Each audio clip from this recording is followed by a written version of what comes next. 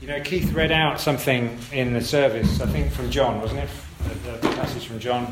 And often Keith comes up to me after the service and he'll be waving his Bible notes at me saying, do you know that I'm reading whatever you just preached on, is in my Bible notes this week? And I wonder whether I should just not bother preparing and just read Keith's Bible notes.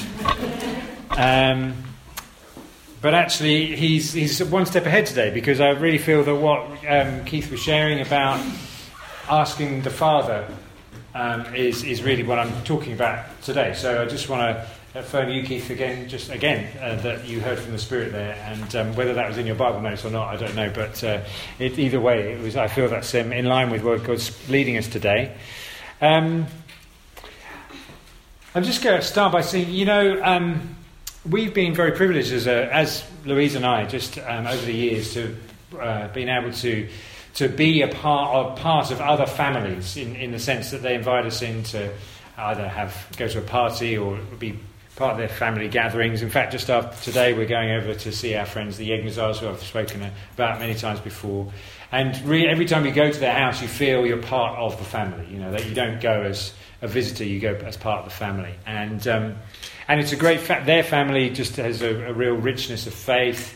And every time I go there, no matter what we do, we end up talking about Jesus in some way with some member of the family I don't really know. Oftentimes, and we get talking about faith, and it's very inspiring and encouraging. And it's good to be in that kind of environment. I hope everyone has experiences of that, where you get that sort of sense that, oh, this is a different thing when I'm in this house. I'm in the presence of God in a group of people, and hopefully, and people do say that when they come to our church, it feels like family. It feels like people are together and we're with God, and that's good. So that's my backdrop to this, really. But I'm just let's read this pretty quite famous passage here from Matthew chapter 6, where Jesus teaches about prayer, and I'll hopefully tie it in with that family thing in a minute. Let me read from verse 5, chapter 6, verse 5. And when you pray, do not be like the hypocrites, for they love to pray standing in the synagogues and on the street corners to be seen by others. Truly, I tell you, they have received their full reward. But when you pray, go into your room, close the door, and pray to your Father who is unseen. And your Father, who sees what is done in secret, will reward you. And when you pray, do not keep babbling like the pagans, for they think they will be heard by their many words. Do not be like them, for your Father knows what you need before you ask him. This, then, is how you should pray. Our Father in heaven, hallowed be your name. Your kingdom come, your will be done, on earth as it is in heaven. Give us today our daily bread, and forgive us our debts, as we also have forgiven our debtors. And lead us not into temptation, but deliver us from the evil one. So Jesus is teaching us how to pray. Good question to ask. How do we pray to Jesus? And Jesus teaches us to pray like he prays. Jesus prays? Yeah, he does. If you read, in fact, I've experienced this over the last few weeks. I've gone to pray and then somebody's knocked on my door, or I've been confronted with somebody's I've met somebody, and oftentimes when you see Jesus go to pray, he goes to a quiet place to pray, and then a crowd follows him. And I've kind of felt like that this week a little bit in my prayer life. But he prays, and he teaches us to pray.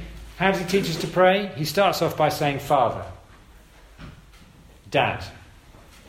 In fact, if any of us are dads, you know what that sounds like. In fact, it often sounds like this: Dad. It's never just Dad, is it? There's always a little inflection to it. Dad, can you get the cornflakes down? Or Dad, can you open this bottle or something? Or Dad, can you fix this thing I've broken? Or yeah, and so Jesus teaches us to pray like he prays, and he prays to his Father, which is Dad.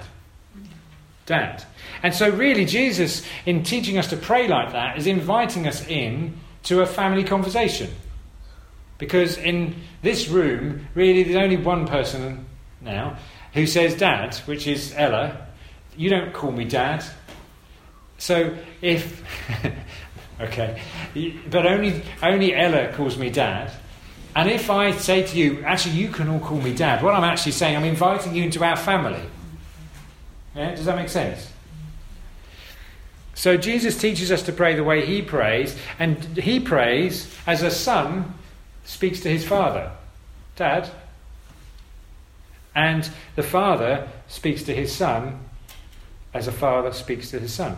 And so Christian prayer is this invitation into the communication of the eternal family, which is the Trinity. I didn't say I was talking about the Trinity today. How did I mention that? Yeah, the Trinity. Christian prayer is entering into that eternal conversation between Father and Son and Holy Spirit. So there's a big opening statement. Okay, so we're talking about Trinity today, in prayer in the Trinity. And just a quick recap of the Trinity and who God is as the Trinity. God, the Father, has always been God the Father. Okay, and this is something for us to always remember, that God the Father didn't become the Father when Jesus came to the earth, and let's now think of things to call each other. But the Father, God, has always been Father. And Jesus the Son has always been God the Son. So before anything was anything, there was this happy family called the Trinity. And the Holy Spirit. Let me not forget the Holy Spirit. Okay? And the Father has always called the Son, Son, and the Son always called the Father, Father. And that's how communication between the Godhead has always happened from before the beginning of time. Father to Son, Son to Father. They speak. And it's interesting just to think of this, because actually they didn't have some telepathic connection. You know, they weren't wired in with some Ethernet cable or Wi-Fi connection where, you know, they can just read each other's mind. They spoke to one another. They didn't sit next to each other sort of sending texts. You know, sometimes if we're lazy in our house, I don't know if anyone does this, you know, if it's dinner time, I'll send the kids a text. Or Louise will send me a text, can you come down? You know, the Trinity, the Godhead, does not do this. The Father does not just write the Son a to-do list and say, okay, get on with it, son, and then just leave him with the list, stamp pinned up on the fridge. We've tried that doesn't work either. But they speak to one another, they communicate and have communion with another. And if you read through the Gospels, you see that continues, and the Father affirms the Son. What does the Father say at Jesus' baptism? This is my Son, with whom I'm well pleased, who I love. Yeah, there's that affirmation. The Son prays and speaks to the Father. Like I said, Jesus was often trying to find a bit of time and space just to go and spend time with his Father, speaking to the Father.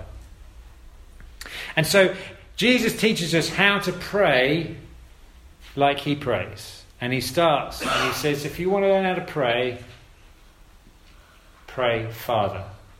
Just like we would ask our dad, Dad. And just as an aside, let me say as a dad, and I'm sure other fathers would say, there's really nothing that brings greater joy to a father to hear their child say Dad. Just to be known as Dad is a really powerful thing, you know, because you realise there's an identity. Like I've said, nobody else calls me Dad except my child, and it brings great fulfilment to me to hear that very short word, very short name. So Jesus teaches us to bless our Father by saying, "Pray, Father." And interesting, he doesn't say when you pray to my Father, does he? He says, when you pray our Father. That's two very short words which are huge if you stop and think what that means in the light of the Trinity. Because when Jesus says, pray our Father, not my Father, but our Father, he's welcoming us into relationship that has existed from before the beginning of time between Father and Son in the Trinity. That's pretty big. Our Father. What that means is Jesus is saying, when you pray with me and through me, we're relating to God as sons of God, just as I am the Son of God. And I'm bringing you into the relationship of the Trinity. I'm bringing you into this family. I'm bringing you into the best family there is, which is the Trinity. And sometimes we think, oh yeah, we're all children of God, and then we think, well, I'm going to define what that means. I'll define what it means to be a child of God, and maybe people sit down and think, oh yeah, everybody who's created is a child of God, and da-da-da-da, and we can think of it that way. But actually, God has defined it before we've defined it. Because in the beginning, before the beginning, was the Trinity, Father, Son and Holy Spirit. There's the family, there's a relationship. Remember we said the first time we looked at the Trinity, in the beginning was the relationship. And it's been already defined, this relationship, Father and Son. And so, through Jesus, we are adopted as sons into this family. So that we can pray and say, Our Father. Our Father, but me and Jesus, our Father too. And that makes Christian prayer unique. Through the Son, we've become sons of God. We can pray and be in communication and be in communion with God as Father, as Dad. Just as Jesus prays, just as he speaks to his Father, we can speak to our Father. And so what that means, and Jesus kind of pulls this out a little bit, is that it means that our prayer, and I want to just encourage you in this, our prayer is not a way of earning God's favour. Okay? How many people feel a little bit bad that they haven't prayed enough from time to time? Does anyone feel like that? You know, you kind of go through those sort of seasons. I haven't really prayed at all this week. God, I don't know if God even remembers who I am, because I haven't, you know, he's probably thinking, what happened to Richard? Where's he been? You know, has he disappeared from the family? But if you think about who we are in Christ, prayer is not a way of earning God's favour, because if we are children of God, we're children of God. If Ella doesn't talk to me for the whole week, for whatever reason, she doesn't stop being my daughter. Even if she's in a mood with me or I'm in a mood with her, she's still my daughter. Okay? And the moment she starts speaking to me, it just carries on, doesn't it? Life carries on, we're always the children of the Father here. We're always children of our Father. And so you can't make the Father love you any more than he already does by praying more. Now you're thinking, great, that means I don't have to pray. You know, now this is not what I'm talking about. But what I'm saying is that our lack of prayer sometimes does not mean that we are less loved by God. And the Father already loves you as he loves the Son through the Son. So it's not a means of trying to get God's attention. You know, as if we were going to... Now, children can do this, you know, but it says don't go on babbling on these long babbling prayers, you know, as if that's going to get God's attention, you know. The longer we pray, the more likely God is to hear us and be impressed with us.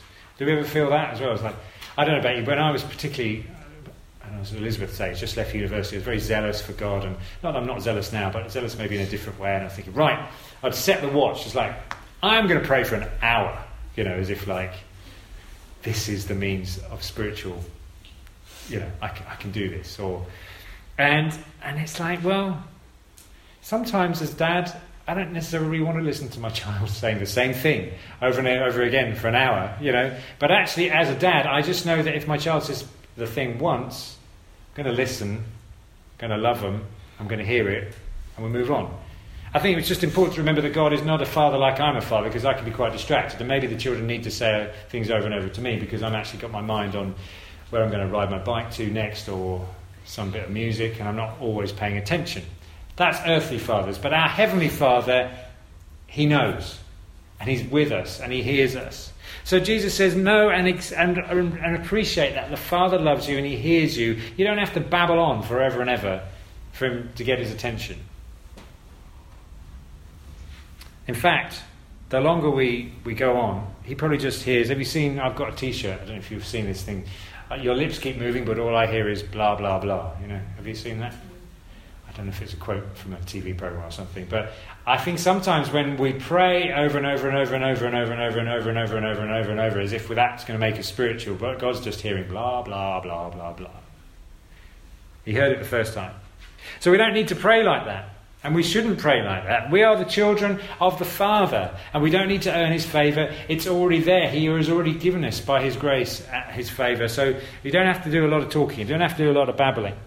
And we similarly don't have to prove our worth to other people. Because in Jesus' time there was, and probably still today, people proved their spirituality by the prayers they could pray, the eloquence that they could pray. As if their relationship with God is proved by how long and how well they could pray in front of others. But we have a heavenly loving Father. And that's just that. You don't have to prove it with a piece of paper or a long, eloquent prayer. We are children of God. I don't need to prove that to you. You're a child of God. You don't need to prove that to me. Full stop. So we can pray very simple prayers in basic language. In fact, again, as a father and a child, some of the most profound things are just the simple things. Simple, short things.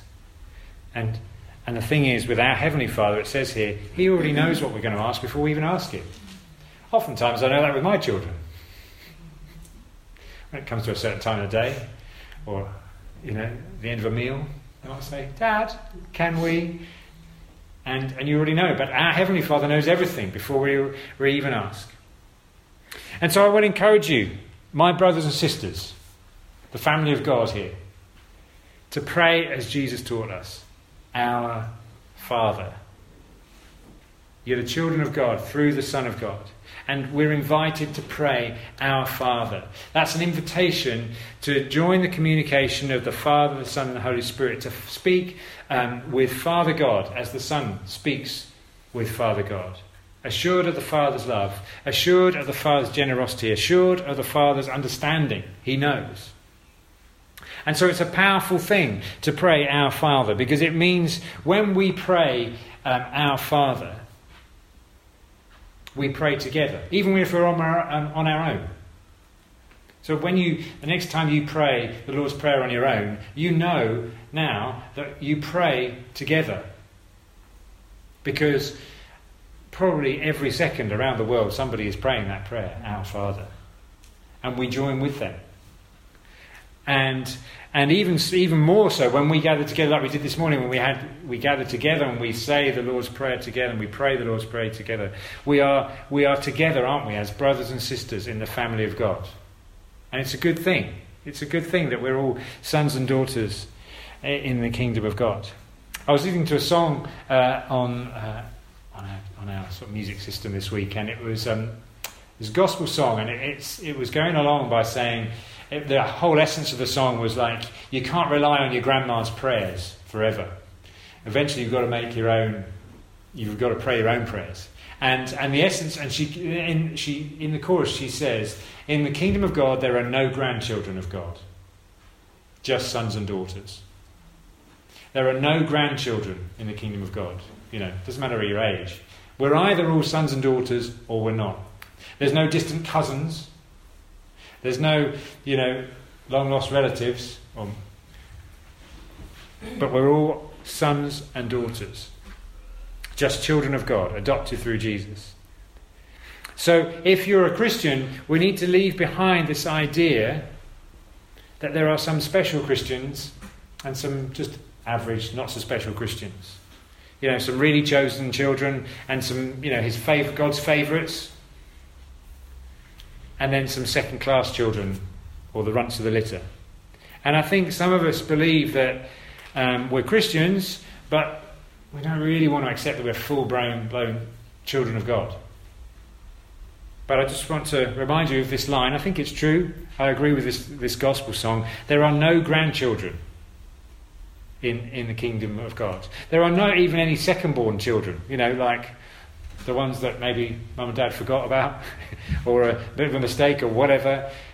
No, we're all like firstborn children. All, no grandchildren, no nephews, nothing like that. We are all sons of God through faith in Jesus Christ. And so that means we can all pray our Father. And that means that when, as Keith was saying today, and it's just so powerful that he brought that verse, that when we pray to our Father, each one of us We can ask, and he hears us. And it doesn't matter if you've been a Christian as long as Keith has, or you've been a Christian for 2 days. He sees a son, and he sees a son.